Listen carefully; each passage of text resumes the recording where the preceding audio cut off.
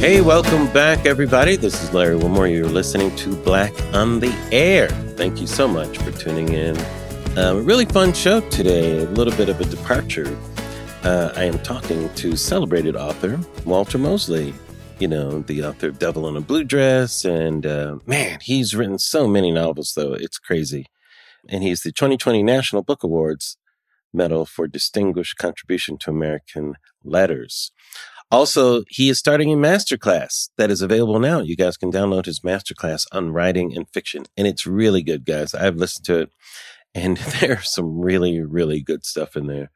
I mean, he's a master, teaching you a masterclass. What more do you want?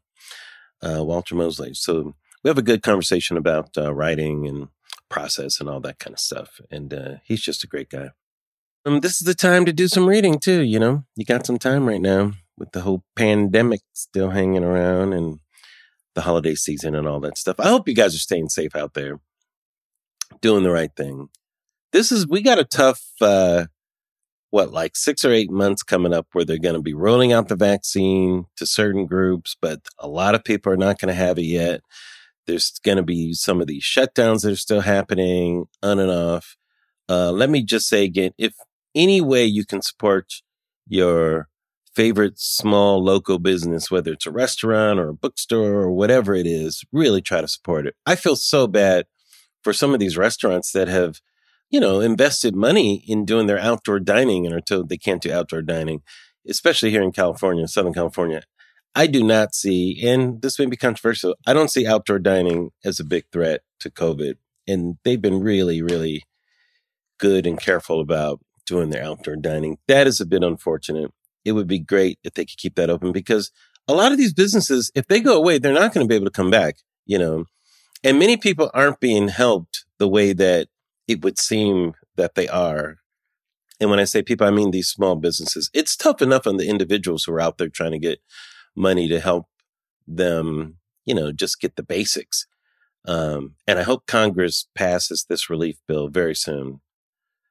Because I have never seen this, guys, where this kind of enforced depression, it's kind of been an enforced depression because of this stupid fucking pandemic. And made worse by, you know, the president's just terrible leadership on it. Thank God he's leaving. And I hope that the new leadership can get through this in a good way. So my heart goes out to all the people who are struggling with this in every different way. But we're all in this together, guys. We got to do this. We got to do this. So anyhow, last night was my last show for Wilmore on Peacock. And it was so much fun doing that. And when I say show, I mean, I should say special, because a lot of people think that it was a series and it didn't get picked up, or will it get picked up? Well, it was really just an election special. And to be honest with you, I initially thought of doing a special in the election that was like one episode. I was going to do like a town hall. Was my first idea for this. Maybe about a year ago, I was thinking of this. I thought, man, I'd like to do some kind of special. I should do it on Peacock, like some kind of town hall. Of course, this is for the pandemic and everything. And then it ended up turning into something beyond my wildest dreams, this show that we did. But it was so much fun. And I hope you guys enjoyed it. And I may do something else like this for Peacock. Who knows? But, you know, for the time being, I think this is great to stand on its own as our little contribution in the wilderness right now. And just taking this time to thank everybody. You know, I know I have thanked people before, but, you know, so many people that just made it so great. But I have to give a special shout out to my partner in crime, Jo Miller. She is so smart and so funny. And we're like little kids, you know, when we're writing together. It's so much fun. Just feeling like we're in the back of a classroom, getting away with just saying horrible things while the teacher can barely hear us. That's pretty much how our writing sessions go when Jo and I are writing together. As far as all the other aspects of the show, too, just her ability to run a show remotely from New York is just phenomenal. So shout out to my girl, Jo Miller. It was great. And everybody who worked on the show. So we got this runoff election coming up in Georgia. This is very important. For people who are in Georgia, we got to focus, you guys. We got like maybe a month to go before this thing. It is so important for us to get those 2 seats and wrest control away from Mitch McConnell as the leader of that Senate. That motherfucker has been doing this for too long. All he wants to do is obstruct any kind of Democrat who's in charge. A lot of people thought it was racial, but believe me, he will do exactly to Joe Biden all the stuff that he did to Obama. And, maybe I shouldn't let that go so quickly. I'm sure a lot of the attacks on Obama probably was racial from that standpoint. But who knows? Whatever. They just did it. But we got to get that motherfucker out of there. Honestly. And there's just too many things that have to get done and have to get done in a certain amount of time because the challenges are so big. I feel like the Republican administrations of the past 30 or 40 years always leave a big fucking mess that the Democrat administrations have to clean up. The big recession with George H.W. Bush, and then Clinton comes, turns that around, and then W comes in and the economy crashes after him. Obama comes in, he's got to be the black janitor to clean that shit up. And then the economy's going well, and then Trump, just cannot handle the pandemic. A lot of it, arguably, of course, wasn't his fault, but still, it's just he's leaving another Democrat, to have to deal with this crushing blow. So let's hope that we can get these 2 Senate seats and get that shit done, y'all. Get it done. I was on Joy Reid's show last night. She is great. Joy Reid, so much fun. And I was making jokes about Black people being afraid to take the vaccine. I want to make sure that I want you guys to know I will take the vaccine. I do feel that I need to see people taking it first. And I'm saying that jokingly, but I think a lot of Black people are suspicious of it. I made a joke about, they're not trying to make it enticing for us by calling it warp speed. I mean, excuse me if I'm wrong, but on Star Trek, I believe the brother in the red shirts were always the first to die when they would go down on the planet. Because Black people have not had the best of relationships with the government trying to, force things into our arms, let's just say. But this is different. This is a vaccine for corona. It is important for the Black and brown community to get vaccinated and to take it seriously. I'm a comedian. I'm joking about it, but I do want people to take it seriously. Those communities, as well as some of, the other sectors of older people or first responders and all that stuff, we got to take this seriously. We got to get vaccinated and move on.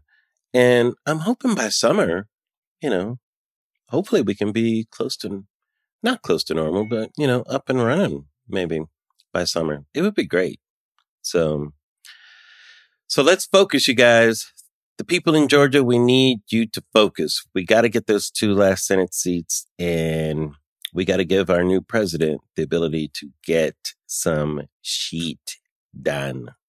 The last thing I'll talk about real quick, it is kind of interesting. It's going to be interesting to see on the Peacock show, I talked a little bit about how the Democrats immediately like to start fighting with each other and, just quibbling over things that I feel aren't that important right now. And one of the targets was Obama, interestingly enough, which really kind of makes me laugh because he was kind of slamming the defund the police slogan. Although slogan is not quite the word because, and people were saying, you've heard all the arguments out there. And he was kind of caught in the crossfire. It's very interesting how Obama will be treated in the next few years and in history because progressives got a little nasty, a little testy towards him. It'll be interesting. But that defund the police is very interesting how people defend it because people aren't being straightforward about it. It's not really a slogan. It's more like a prescription. It's saying, here's what I think we should do is defund the police. It's not like no justice, no peace, where it's a little general, it's more of a rally cry, make love, not war, those types of things. Even Black Lives Matter is more of a slogan more than a prescription. Where defund the police gets a little tricky is that it is a policy prescription. So it's in that, that penumbra, if you will, between slogan and policy prescription. So what is it? And the fact that it has to be unpacked all the time. And people want to have it both ways. They say, well, it doesn't really mean that. It means this. But then they say, well, actually, it does mean that. Yeah, but people don't like it. Well, because they don't understand it. But I thought you said it does mean that. Well, it doesn't completely mean that. It means all of this. So it's just a big mess. But as a comedian, I do find the fight over it fascinating. And I'll tell you why. This is another reason. This has nothing to do with the thing itself. Because it's language. This is one of the things that I talk about today with Walter Mosley. We're arguing over language, primarily. And I love language. I think the way we communicate is very important. That we should try our best to communicate as effectively as possible. And it's not so much that you have to use the King's English or whatever. I think the way that you use words when you're speaking to particular groups is important, especially when you want to accomplish something. So sometimes your words should be chosen to rally people, and sometimes the words are chosen to poke people, and that type of thing. And activist movements are very interesting because some words are longer lasting than others, When you look at activist slogans versus political ones are horrible. Like Biden's was Build Back Better. What the fuck does that even mean? That's so bad. Like, I didn't like Trump, but Make America Great Again has been used a couple of times. Reagan used it. Clinton used it. At least that has a positive message, but Build Back Better, it's so bland. Even Hope and Change, Obama's was so ridiculous. It was so empty. But Obama, a lot of people like to paint their ideas of what they wanted from Obama unto Obama. So Hope and Change kind of worked for him, But for the most part, political slogans are very empty. They're not very good. But activist slogans are very good for the most part. And they're very long lasting. Many of them, No Justice, No Peace, has been around for a long time. That one works, you guys. It is a rallying cry one. And it's also a poke at the same time. It really is good, So Defund the Police is competing with all the good slogans, really, and competing to kind of explain itself at the same time. It's definitely a poke more than a rallying cry. But as a poke, I don't know. It's a bit flawed, let's just say, and that's me not agreeing or disagreeing with it, because that's a whole different discussion. Isn't this kind of nerdy, you guys? I love talking about language. And maybe we'll do that more in the future, just deconstructing things in terms of how it's messaging itself. All right. Anyhow, while we're on the subject of language, let's do this. We got Walter Mosley coming up. Like I said, it's really, really a fun talk, talking about writing and all that kind of stuff. I hope you guys enjoy it. And we'll be right back. Kingdom of the Planet of the Apes has arrived in IMAX. What a wonderful day! This summer, one movie event will reign. It is our time. They stole my village. I know where they're taking your clan. Bend for your king. Never. Kingdom of the Planet of the Apes, now playing only in theaters. Rated PG-13. Some material may be inappropriate for children under 13. This episode is brought to you by Jiffy Lube. Cars can be a big investment, so it's important to take care of them. I once got a car that I started out with 25,000 miles on. I got it to over 200,000 miles because I took care of it. You know how you take care of a car? You take care of the maintenance, the oil, the brakes, all that stuff. And if you don't, you can have a car just completely fall apart. When your car needs maintenance, head to Jiffy Lube. They provide automotive excellence at speed. Get your oil change, brakes checked, tons of other multi-care services. It's all done by expertly trained technicians who actually care about taking care of you and your car. Jiffy Lube, car more. To find coupons and start an instant online estimate, visit jiffylube.com.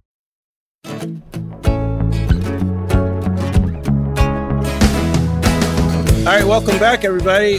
Man, this is the holiday season, and we got nothing but treats coming up. And this is a treat for me, and I know for you guys. He's one of the most prolific authors of the last 30 years and decorated. he just came out of the blocks, Devil in a Blue Dress. Still, I mean, just one of the funnest things to read and to see dramatized on the big screen. But he was just the winner of the National Book Awards Medal for Distinguished Contribution to American Letters 2020 award, Mr. Walter Mosley. Mr. Mosley, welcome to Black on the Air. Thank you. It's nice to be Black here. Yes, exactly. We were just catching up on our LA roots, but New York assignations here, which is kind of fun. You grew up in central Los Angeles. What part of Los Angeles did you grow up in? I was born in Watts, and I lived, in and around there until I was about 12. Then my parents moved over near Fairfax and Pico. Oh, okay. Which they call Mid-City now. They used to actually call it West LA then, but no longer. And then, I stayed there for a while. Then when I was about 18, 19, I just left LA.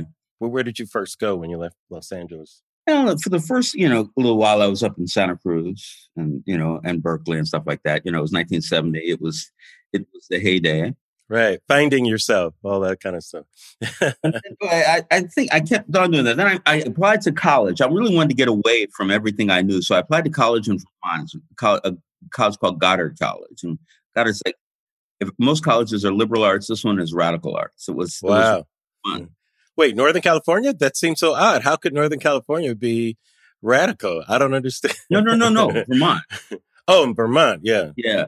I wanted to get far away from here. So I went all the way to Vermont and in the snow. And it's all country in Vermont. I mean, and that was a fun time. I stayed there, got kicked out of college, but then stayed and became a computer programmer and then went back to college and then moved to Boston for a while. It was too racist for me back there in those days. So then I moved to New York, and New York has been the place I've been mostly since then, last 35 years or so. You have such an interesting journey. You don't fit what most people would think, but, in some ways you do. And I like how you term it too. When I'm talking about a writer, because I feel like you didn't think of yourself as I want to be a writer as you were growing up, right? That wasn't something and it came to you later in life. Yeah. What was that inciting incident? Was it an accident? Was it just you were bored or you needed a change? Do you remember that moment? I remember I was a computer programmer. I was in New York. I was working at Mobil Oil on 42nd Street, Manhattan. And I was a consultant. So I had, an individual contract with Mobil Oil. And was that something you enjoyed? Were you thinking, oh yeah, this is a comfortable life? What do I got to complain about? Yeah. I thought, oh yeah, this is okay.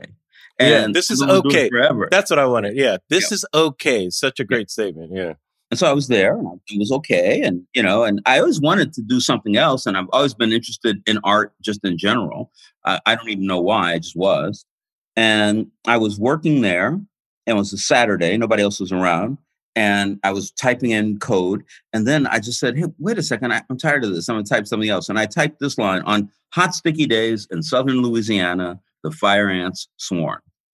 That's fantastic. You just wrote that just randomly. And you sure it wasn't like a mini stroke or something like that? You were just... I don't know. It could have been. But when the stroke was over, the words were still there. So. Yes, exactly. That's the beauty of a mini stroke. It doesn't stick around, But it was great. I wrote the sentence and I really liked it. And I said, this could be the beginning of a book, in a very kind of innocent way. I was 34, 35. That's so interesting. I knew it was fiction because I'd never been to Louisiana and I'd never seen a fire ant. Yes. And so... That's so funny. Yeah. And from then on, I said, well, let me try to do this in a very California way. I wasn't thinking about getting published. I wasn't thinking about being a success or anything like that. I was thinking, if I could write a short story, that would be really cool. Exactly. Right. If I can finish a story, right? Yeah. And were you a big reader of fiction growing up? I remember in your acceptance speech for the award, you thanked a lot of writers. I think people who were your inspiration. Were you a voracious reader growing up, or was that something that you kind of did as you got a little older too? I read what I think is a moderate amount. I'm a slow reader. But I read books and I really liked them, and it was a lot of fun, especially if I found people whose style of writing I liked. That was a big thing. Like, if I didn't like your style of writing, I can't read your book. I mean, it's still true today. Yeah. And I did read. I don't really think that reading and writing are as close as most people think they are. I agree with that. 1,000%. Yeah. 1,000%. Yeah. A lot of people can tell a story, and have never read a story. And a lot of people have read everything and couldn't tell a story. Yes, it's so true.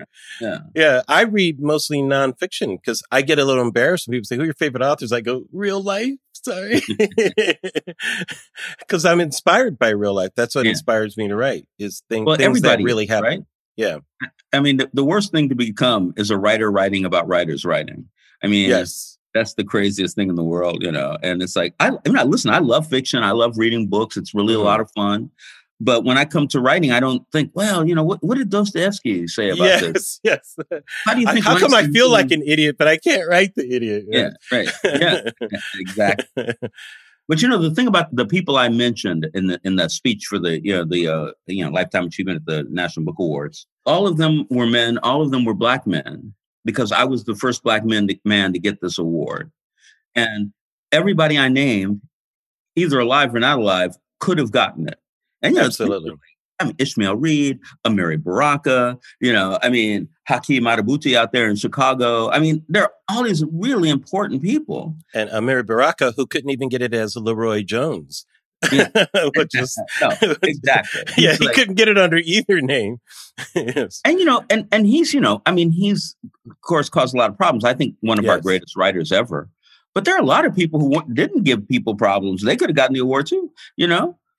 Iceberg Slim could have gotten it. Chester Himes could have gotten it. Absolutely. Anyway. So that's what I was thinking when I was doing that. And so you wrote those words and you decided to jump in and give it a shot. So most people think, so did you find books on writing, or did you just jump in yourself, or did you start reading some stories as a guide? What did you use as let's say a template or a guide to help you out? I had a friend who knew about a guy who was teaching, a published guy who was teaching a workshop in his house. Mm-hmm. And so I went there to study with him, and it lasted about 5 or 6 months. It would be a weekly workshop. And it was interesting because he worked with both fiction and poetry. And the thing that I always tell people, they want to know about, how do I become a writer? How do I become a better writer? And I say, well, you need to learn what poetry is, because poetry is the perfection of writing. It's what words you use, what kind of music it is, what is a metaphor, what is a simile, all of that stuff, It's great. It exists in poetry. I can't write poetry, but I certainly enjoyed that. And then I went to City College. They had a graduate program there that cost less than $40,000 a year. I think it cost $2. And so I went there, and there were some really wonderful teachers there, and it was a good program. And while I was there, I got my first book published. I wrote Devil in a Blue Dress. Wow! And how long did Devil in a Blue Dress take you to write from start to finish? It's very interesting. At first, I wrote another book. One of the great writers in English, a woman named Edna O'Brien, was my teacher there, and she told me I should write a novel. So I wrote a book called Gone Fishing. And it's Easy and Mouse, but much earlier, 1939 or something, in the woods. And I sent it out, and everybody I sent it to said, well, it's really wonderful writing. However, it's not commercial.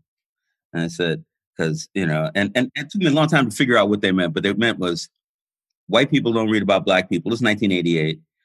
Black women don't like Black men, and Black men don't read. So who gonna buy it? Yeah. That was a triple slam. And they were wrong, actually, but none of that mattered. And then I took the same characters and I started to write Devil in a Blue Dress. It didn't take me long. I probably worked on it a couple of months. It's a short novel, and I was so excited about it. Every time I thought of myself writing, I was ecstatic. It was so much fun. And I was around a lot of other people who were writers, and we're talking about literature, which I love. I love talking about literature. It's just, I don't really apply it to my work, but it was fun. And then, and that was an easy book to sell because everybody was saying, oh, that's new, a Black detective. Like they never heard of Chester Himes or, Donald Goines or, but anyway. Sure. And that was the beginning. That was it. Yeah, it's really interesting to make a debut like that. And that period, by the way, I loved everything about Devil in a Blue Dress because I'm also, being from Los Angeles, I love fiction that takes place in historical Los Angeles in different ways. I'm a big Buster Keaton fan, and a lot of his films are shot in Los Angeles, a lot of silent movies, and you see the old LA. But you have Black Los Angeles, in this period of time that I find very interesting. There seems to be a lot of like hope in this post-war, environment and opportunity. And it's kind of an interesting bubble.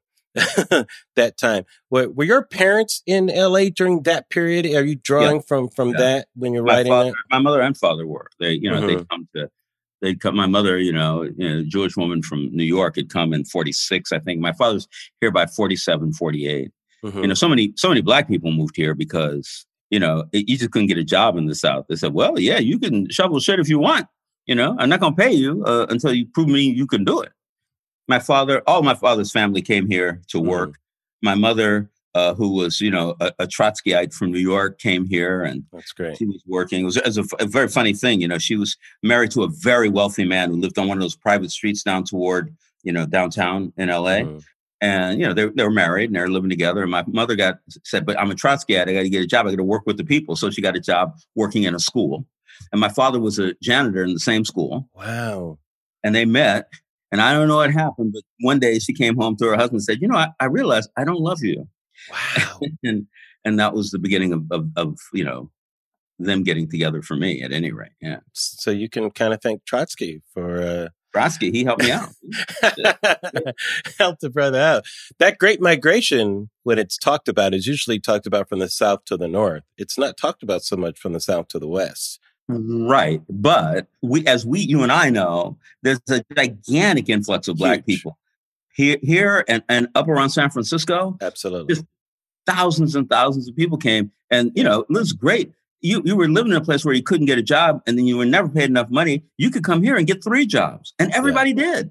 So, I worked my day job, my night job. Now I got a thing on the weekend, and, I can buy a house. I can buy some cars. Yeah. And people were really happy. Yeah, it's so interesting. That was my parents came from Chicago, and my father heard a lot of that wall being presented as what you could do, what you can't do. Yeah. But here, he got a civil service job. He was a probation officer when he started out, and that was a huge opportunity for Blacks coming here. And many of his friends worked for the LA County Sheriffs and some of those types of civil service opportunities back then. Yeah, no, listen, in LA, and that was my whole thing. I wanted to talk about Black people in Los Angeles. By the time I got to the 3rd book, I realized I was talking about Black male heroes in Los Angeles. And there's so much to say. And there's so much that, hasn't been written about in a literary sense. They're political books, but I don't try to get that deeply into trying to solve some kind of political issue. I just, people are just living and people have different actions. Jackson Blue does one thing, Easy does another thing, Mouse does another thing, and they're all kind of working toward a goal of identity. And it's very cool. I mean, to write about it was great. And that's the point. I have an Issa Rollins book coming out in February. Mm-hmm. Blood Grove, is that the name of it? Blood Grove, yeah. And I'm really happy about it. Talking about veterans, and and how in a way being a veteran is a race all to itself and stuff. It's really fun. Yeah, I saw you say once where you realized you weren't really a mystery writer. You're writing about Black heroes. Yeah. Yeah. Why is writing about Black heroes? And you made the distinction about male Black heroes too. Why was that important to you? And there's even another distinction, because I mean, one thing is there are a lot of wonderful women writers who write about Black women heroes. Toni Morrison did, Alice Walker. McMillan does, Alice Walker. There's a big old list of those people. It's interesting because there are a lot of great Black male writers, no question about it. But a lot of the main characters are more protagonist than they are a hero. Somebody who you want to, so you have Richard Wright. Mm-hmm. You don't want to end up being those people in Richard Wright. Yes, right. Even Himes, even Himes, or Ralph Ellison. It's like, oh my God, this is so miserable. And there's no way for them to win this fight. They could just, with some dignity. And, I mean, that's where Mouse comes from, you know. The Mouse, yeah, he tried to kill me, but, you know, had my hands handcuffed behind my back, but I bit out his throat. Yeah. And, you know. No, Mouse is one of my all-time favorite characters, by the way. Yeah. I love Mouse. And, you know, that is interesting because I feel like some of that writing, whether wittingly or unwittingly, had to be done for a white audience. Because it has to be sold, you know. Not saying that it was done for that reason. Yeah. But, you know, there's an editor that's making a determination. There's a publisher that's making a determination. Like, I love Richard Wright as well, but you're right, you know, that the white person reading it can more accept the Black as a victim, you know, as someone that we don't have to deal with of being up here. We can deal with them being down here. I can either feel sorry for them, I can kind of stand, I can try to help them, but they're always in the position of needing the white person's help or pity or something, you know, whereas a hero doesn't need anybody's pity, you know. No, absolutely. Yeah, no, absolutely. It's really true. And, you know, the one writer I think who doesn't do that in his fiction is Langston Hughes. Yeah. You know, the Simple story. You know, I love Simple, man. Simple, he's the greatest. He said, man, you know, I like women, you know, but sometimes they get on my nerves, you know. Yeah. It's like, I get what, you know, who these characters are that he's talking about. Yes. And I think that when you write about them in such a human way, other audiences can identify with those characters. Absolutely. When Langston Hughes asks Simple, he says, well, what do you build in that factory?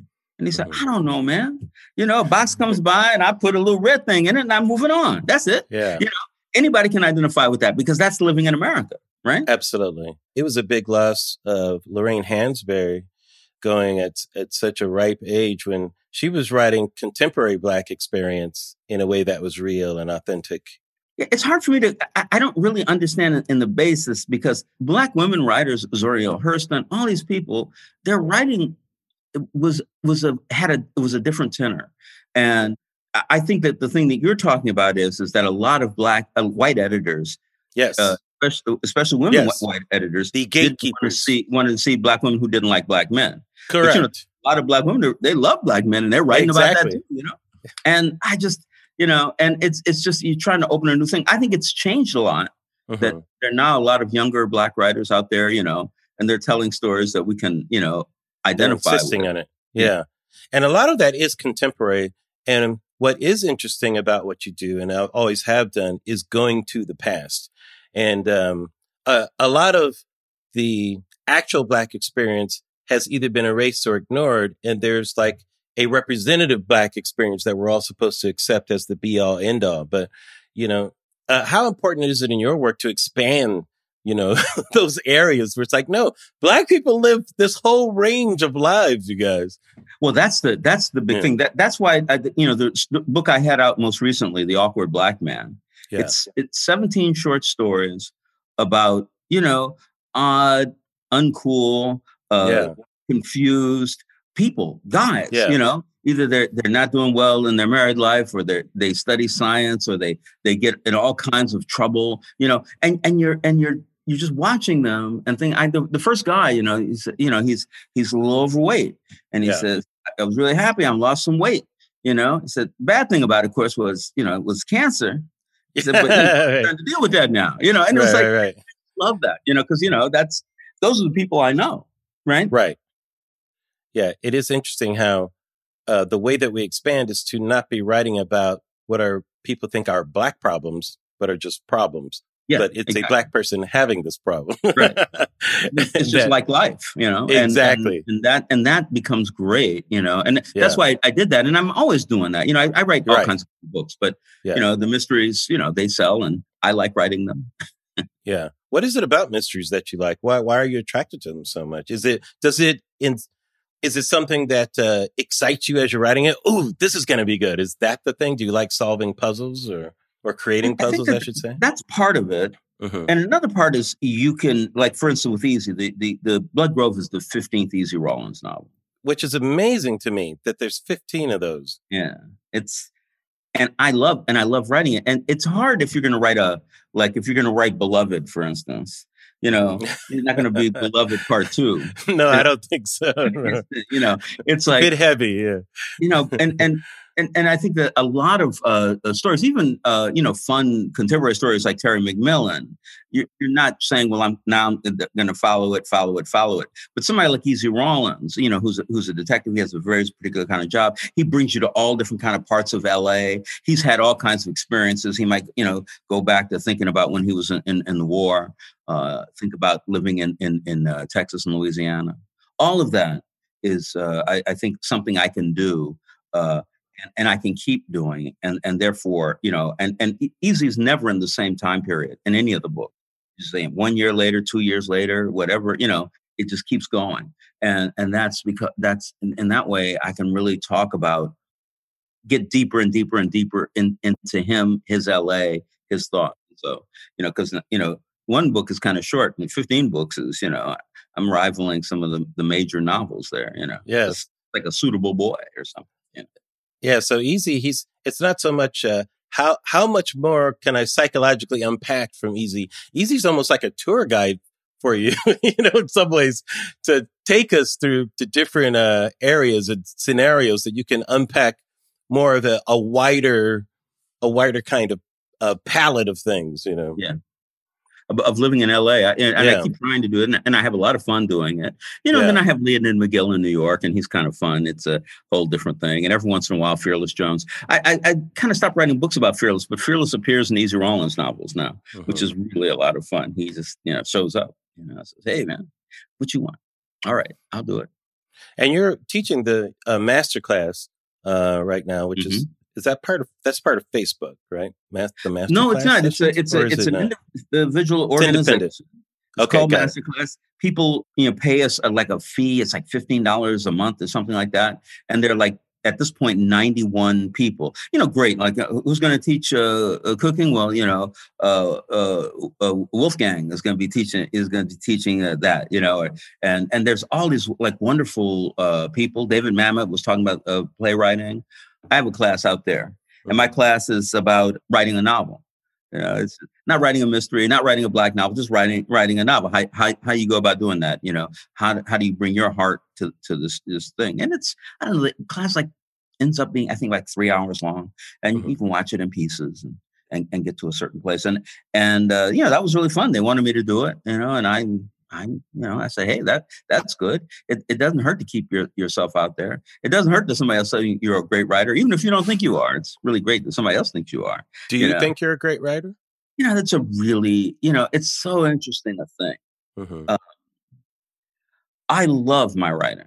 Let me start there. You enjoy it. You like, if nobody else likes it, I love it. I read the first few pages of Devil in a Blue Dress, and I say, this is pretty good. That was a long time ago now. Yeah, it's still good. I still like this. Yeah, writing is so much a part. It's so much of a shared thing, right? I write the book.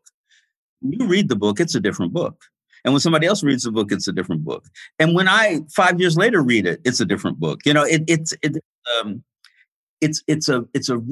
a cultural event. And a novel is always a cultural event. And so, I don't know. I mean, I think I'm a good writer, and I think probably I've had a big impact on people who come up and somebody's telling them, well, you got to read 10,000 books before you can write a novel. And I'm saying, no, you don't have to read no books at all, man. Just start writing it. We'll see where we go. Right. It's a little easier. 10,000. How do you remain so prolific? You can talk about all that you've written. Do you ever take breaks at all? How do you do that? How do you write so much? Well, it's interesting. It's like I approach writing like Freud approached psychoanalysis back then when he was doing that. Somebody would lie on the couch, and for an hour they would free associate. And there's a guy listening, a woman listening, and they're writing notes and maybe say something every few days or so. But every day that person is deeper and deeper and deeper into their psyche, because when you say something, when you think something, it works at the back of your head. So the thing that I tell everybody, I say, look, write every day, 7 days a week, 365 days a year, write on vacation, write every day. and you will get deeper and deeper and deeper, and you'll become better and better. And by the by, more productive. And so that's what I do. I write 3 hours every day, usually not more, sometimes less. I write every day. And every time I sit down to what I was working on yesterday, there are new thoughts in my head. And, oh, okay, well, wait a second, I could do this. Oh, I could do that, and that's, and for me, that's the greatest thing. Some people are not like that, but I think 99% of people are. And that is the big thing about the keep on writing. And, and also writing is what I do.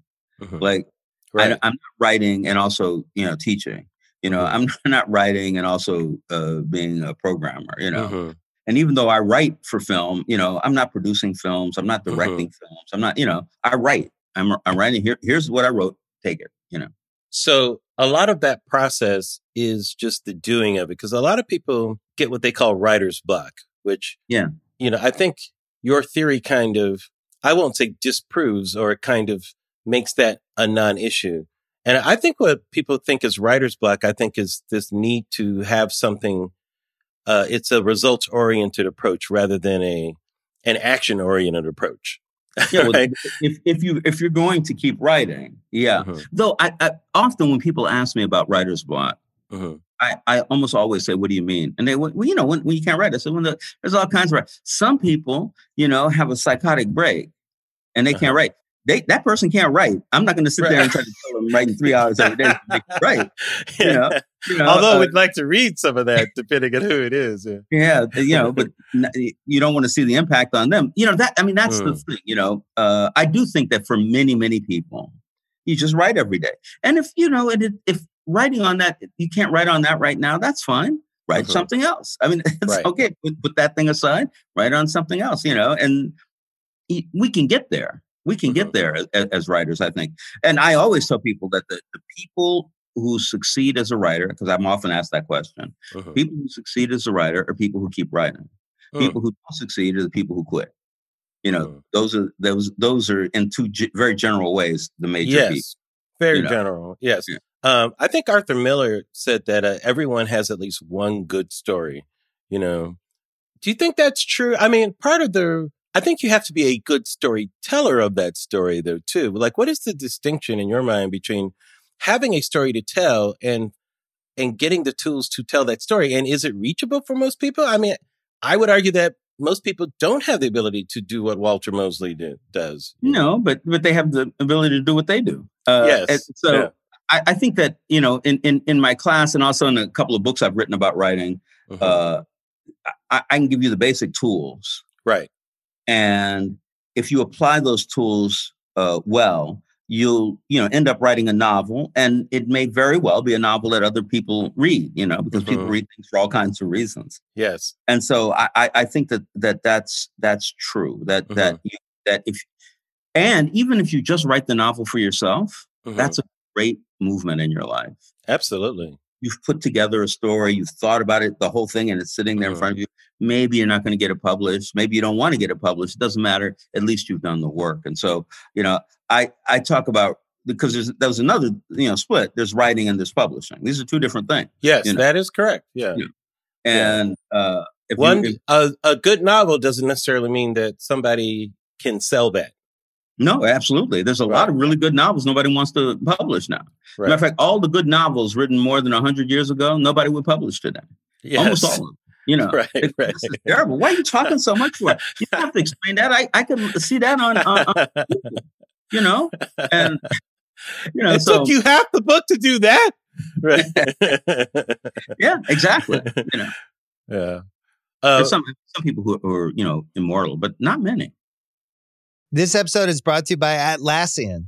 Atlassian software like Jira, Confluence, and Trello help power global collaboration for all teams so they can accomplish everything that's impossible alone.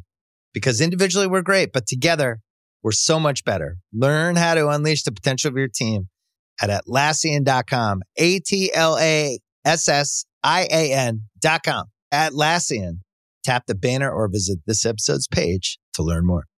This episode is brought to you by Anytime Fitness. We're not all professional athletes, but we all have health goals. That's why Anytime Fitness gives you access to personalized plans and support from a coach. Plus, you can track your training, nutrition, and recovery progress with the Anytime Fitness app, just like the pros. With 24/7 access to more than 5,000 gyms worldwide, get more from your gym membership. Visit anytimefitness.com to try it for free today. Terms, conditions, restrictions all apply. See website for details. This episode is brought to you by Hotels.com. I was traveling internationally last year. I was in Mallorca. I didn't know the island well. I said, let me head to the north, head towards the water. Let me go on Hotels.com and see what they have available. Something preferably on the beach, maybe even a gym. Not only did I get those things, there was a kids session with exercise, gymnastics in the water, pony rides, a train. It had everything, and I didn't even want any of those things. But at least I knew they were there, just in case I changed my mind. And now finding the perfect hotel has never been easier thanks to the Hotels.com app. Whether you're looking for a family-friendly, right, all-inclusive or a relaxing spa weekend, you can find exactly what you need and compare hotel prices, ratings, and amenities side by side. So start planning your next getaway and find your perfect somewhere in the Hotels.com app. One thing I've wanted to ask you, and many writers like yourself, I write from, I write for television mostly and that sort of thing. And I wanted to ask you, do you have a sense of what your overall story is when you start?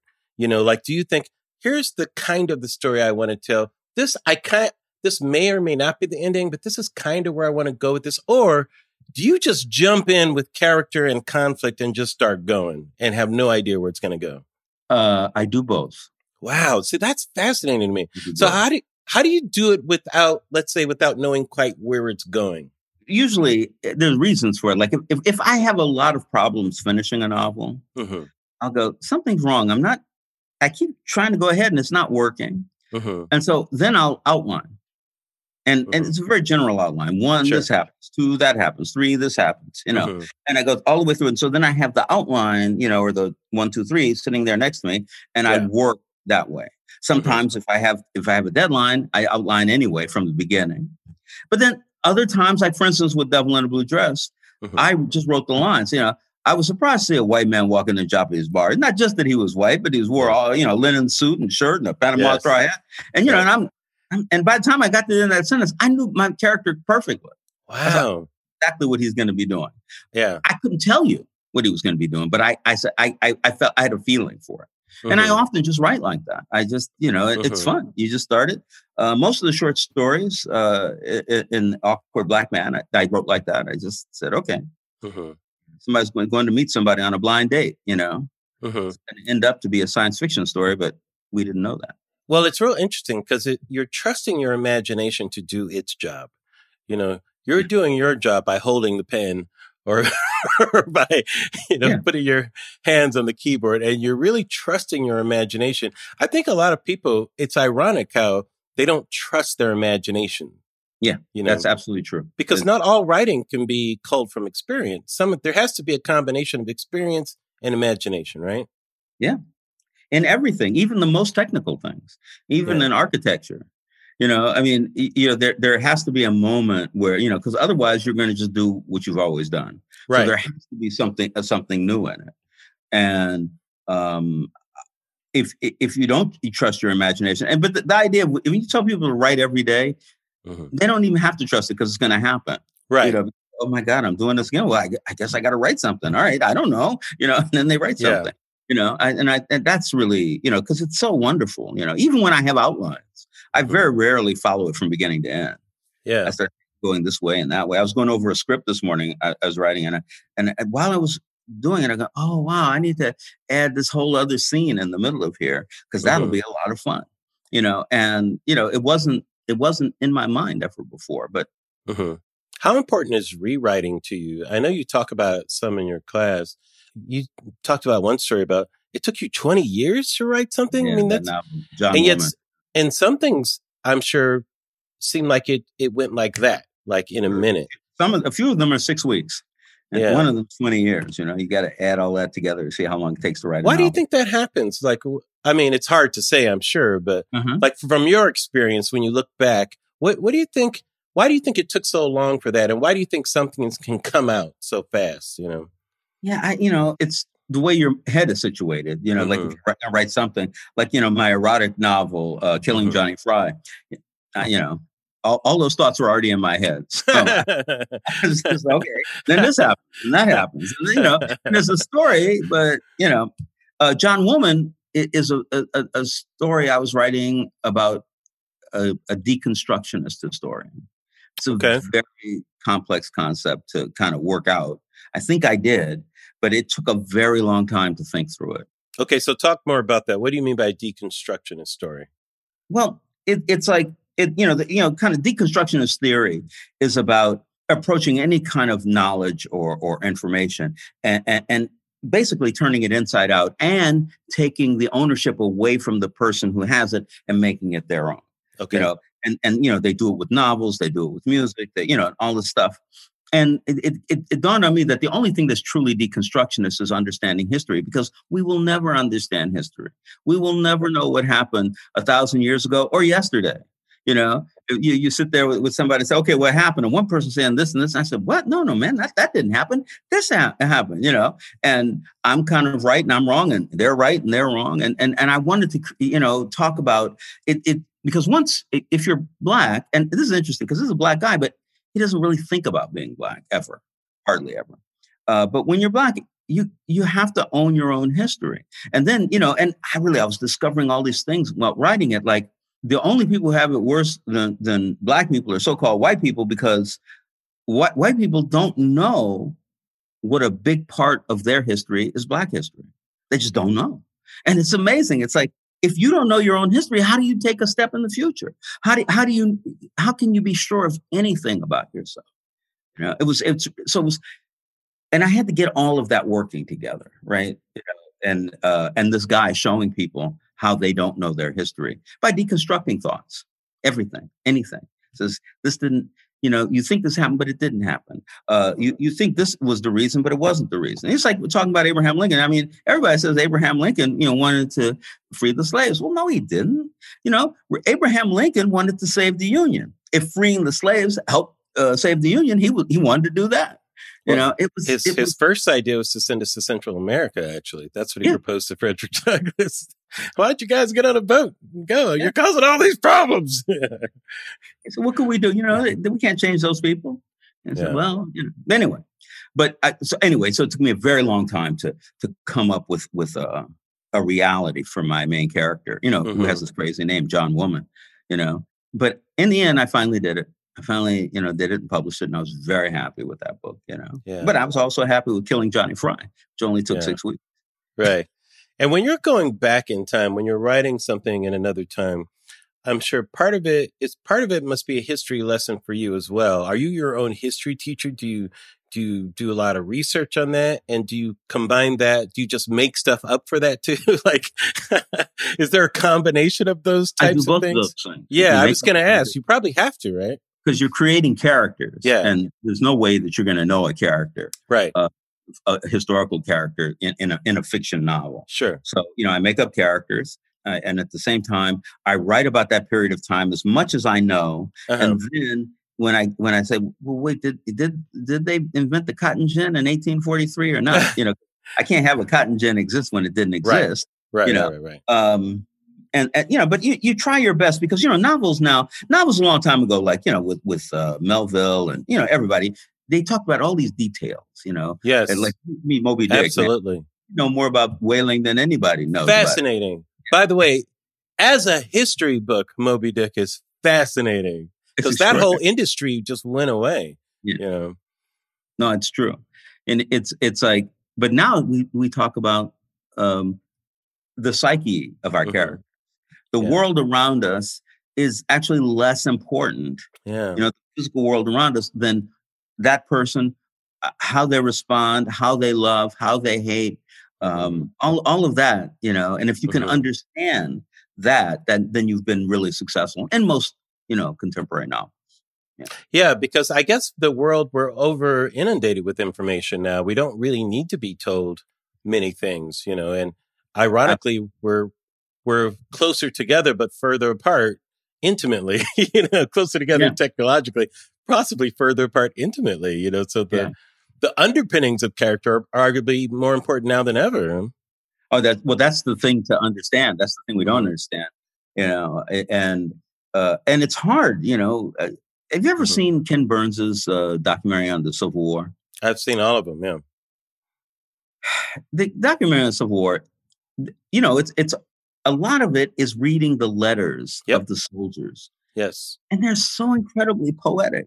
Yeah, they have such deep feelings and understandings and expressions, and they're making up language, Yeah. A general looks at a drummer boy and he's running, and the general says, "Boy, why are you running?" And he said, "I'm running because I can't fly." And he's going, and I'm going, and we don't make up so much things today because we're kind of codified. We all, watch the same television shows, listen to the same music, read the same books. I mean, it's really. And these people, they didn't have television, they didn't have radio. Half of them or more were illiterate, or barely literate. They were getting experience, firsthand, and it's gorgeous. And I think that that's one of the uses of a novel today. That that we understand each other, understand how we express ourselves. Melville's time. They didn't have. I mean, they might have had the telegraph. That's would be about it. Yeah. It's like there's no. And there was. Books were being printed, but they were expensive for everyday people. And Moby Dick was an underwhelming debut. It did not sell. His failure. Yeah. It did not. Yes, it was his downfall. I guess. It became a success years and years later when people were kind of looking back. 40s, 30s, or 40s when he starts to become big. Yeah. Yeah. It probably reached its apex in the 1920s. I mean, it took a long time for Moby Dick to be recognized for the. Because our first books he did were action books. Yeah. There was people on the high seas, fighting this, fighting that, and it was great. But then as soon as Melville, who was an autodidact, taught himself how to read and write. Right. When he started thinking deeper. People say, "Oh no, I'm not interested in all this deep thinking." What's he doing with Queequeg in that bed anyway? I don't know. Right. I wonder, are we in a time right now where I want to say this in the right way? Like, I wonder about language,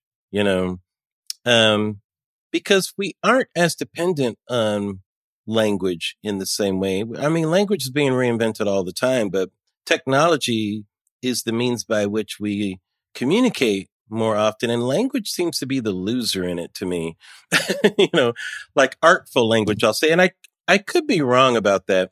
Well, Twitter, let's look at Twitter, for instance. There's nothing in it that is interesting from a language standpoint. Facebook, there's nothing interesting from a language standpoint. Instagram doesn't even use language primarily, but on the other hand, like I talked to my daughter about this. She's a polyglot. She loves languages. She speaks other languages, and she talks to me about how the different ways we're communicating are interesting, and that a lot of the deconstruction of language that goes on, even with texting, is interesting to her from that point of view. But, I'm the old fogey in this, But she's saying it's interesting to study.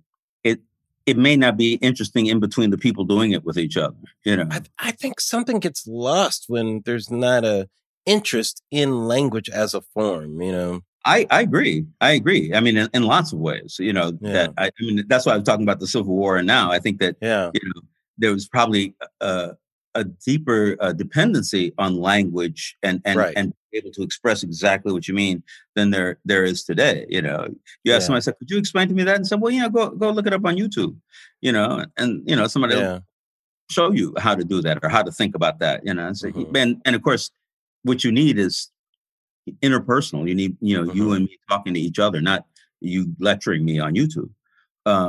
I think that that's true. And listen, I wrote it was kind of shocking to me. About 3 weeks ago, I put an article out in The Nation, the magazine, The Nation magazine, and I was complaining about how, if indeed we win this election, it was before the election, we have to start changing our language. We got to stop saying the stuff that we've been saying, because all we're trying to do is upset people. It's not a communication. It's more like a hammer or something that we're trying to hit each other. Yeah. And I used as my example, defunding the police. Yes. I had nothing the concept. Right. And I was so excited because like yesterday, the day before, all these progressives got mad at Obama for saying I saw that. That was I know, that was fantastic. I love those kind of fights because they're over language. That's why I love them, you know. Well, and he's out there saying, I was too, in a lesser sense. We don't need to scare people and upset people and threaten people. We have to say we have to reimagine law enforcement, and how are we going to do that? How are we going to do that? So we service everybody. I mean, that's what defunding the police means. So it doesn't sound like what it means. It means it sounds like there won't be any more money for the police, you know. And I know that sometimes I would like a policeman to be there, you know. Absolutely. Yeah, I have so much to say on that issue. I mean, for me, a lot of that is there's a difference between a slogan and a prescription. Yeah. You know, no justice, no peace is a slogan. You know, right. Black Lives Matter is a slogan. Defund the police is a prescription. That is a policy prescription.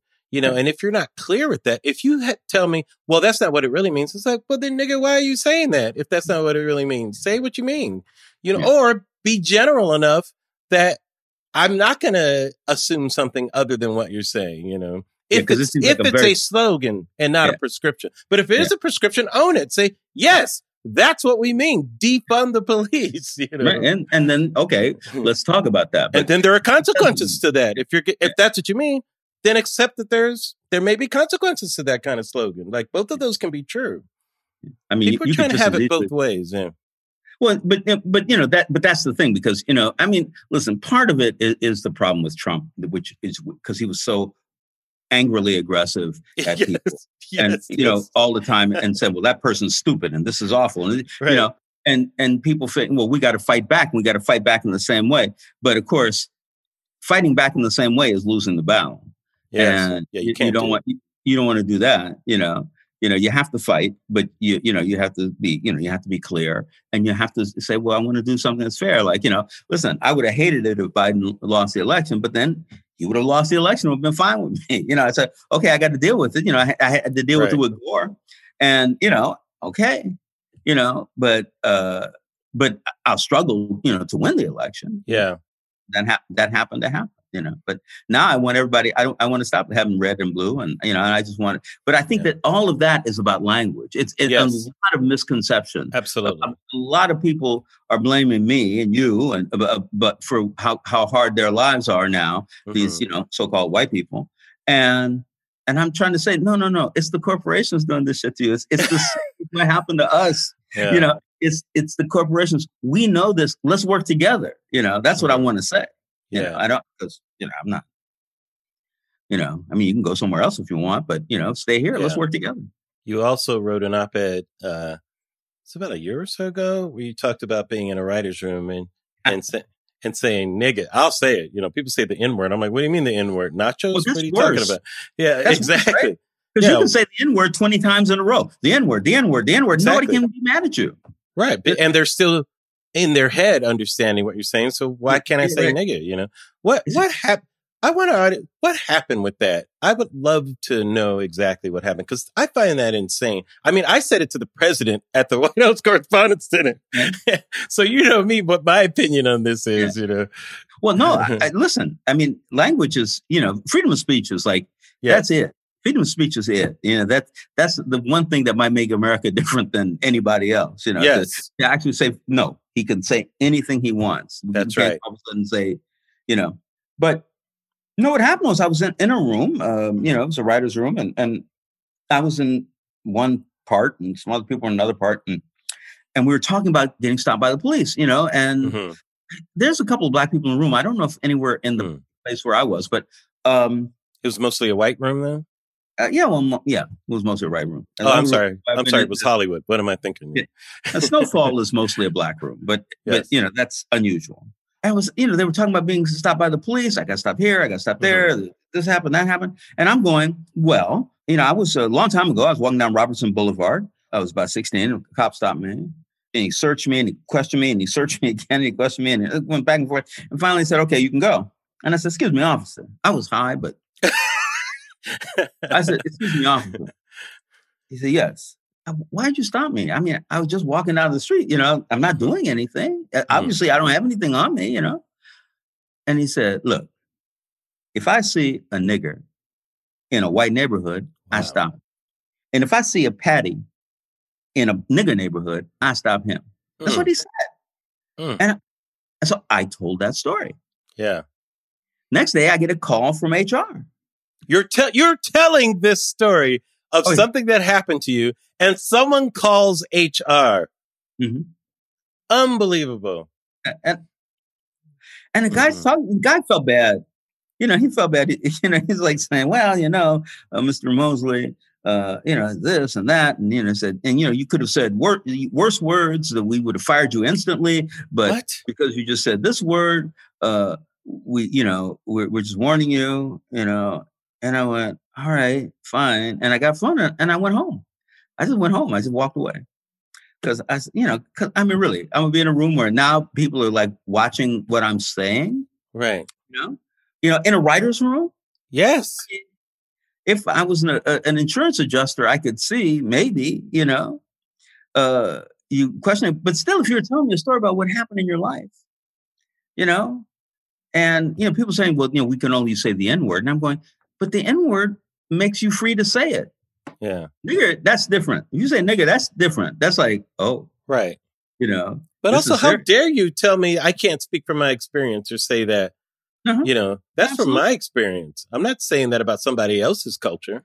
Yeah, I wasn't calling him anything, you know. Right. But by the by, they didn't get mad at me for saying Patty, which insult for Irish people. Yes. But again, I was just repeating what the guy said to me, you know. And it was just like, it was so funny, you know. Yeah, this almost like a Sovietization, you know, of language that is happening.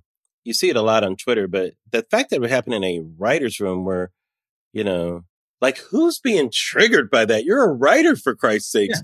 Yeah. It almost seems like it's not even true. Like somebody was eavesdropping on the room and just heard that. I can't imagine a writer who is serious about writing could hear you tell that story and actually say they were offended. That blows my mind.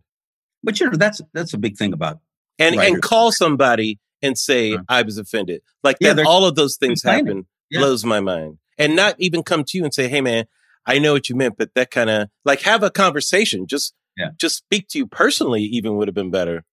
Well, yeah, but never, you know, you can never, and they'll never tell me who said it, you know? So like I can never, because really the whole job for HR would, in my understanding, was so that the people working together can get along. Right. But if we never talk to each other about it, it's always going through a third person and it's always with the threat of getting fired. Yes. You know?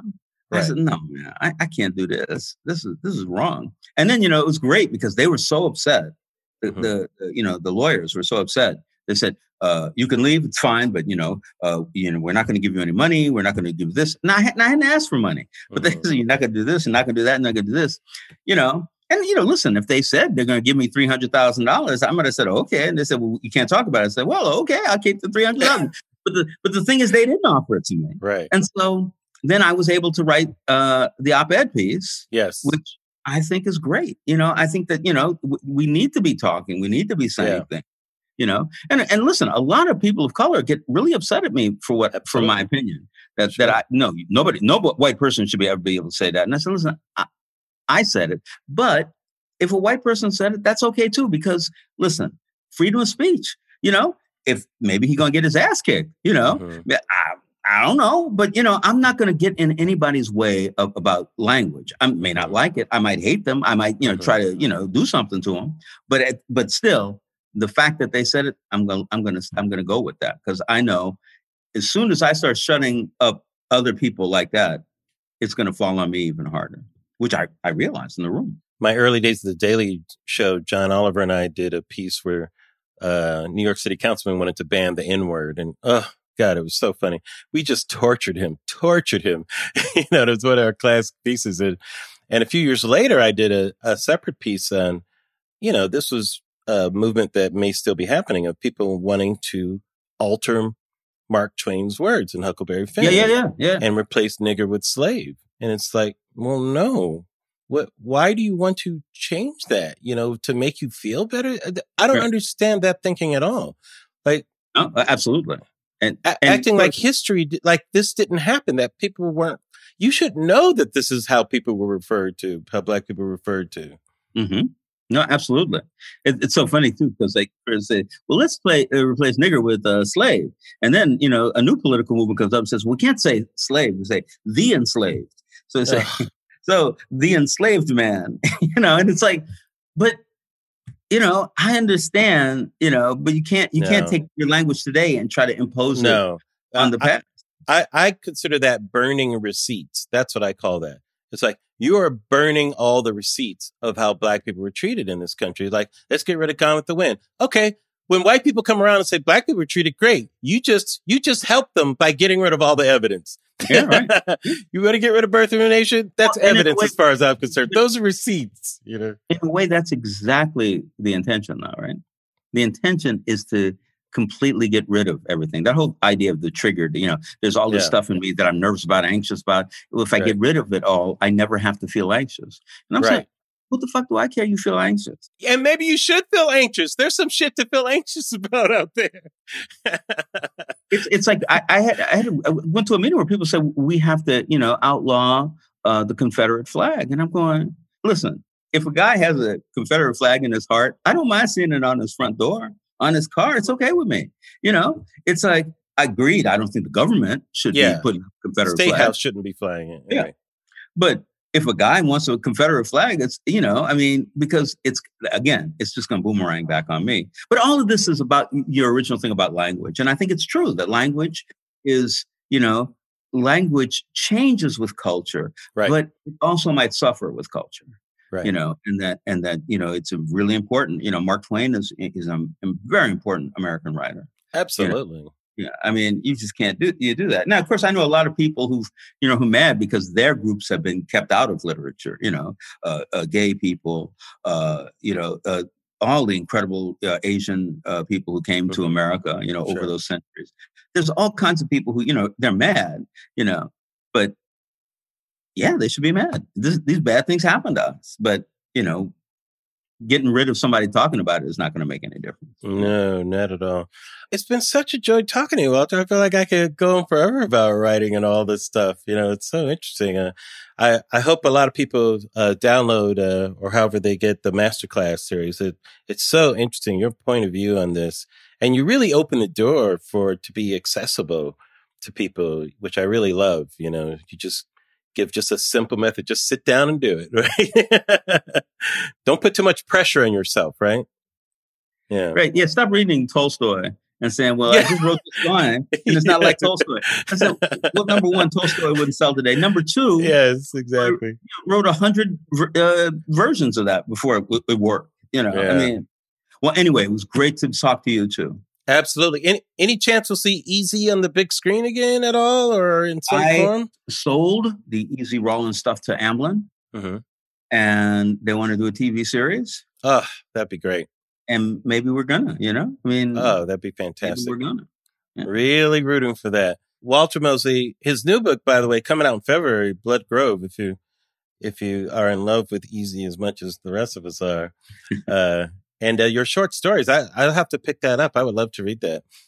Yeah, I think you might like it. Yeah. All those awkward Black men. Yeah, I've worked with Issa Rae, who was the awkward Black girl. So, and congrats again for your National Book Award. It's so fantastic. I actually hosted that a few years ago. It's such a great group of people that run that. No, it's really good. It's gotten better. Yeah. Walter Mosley, everybody.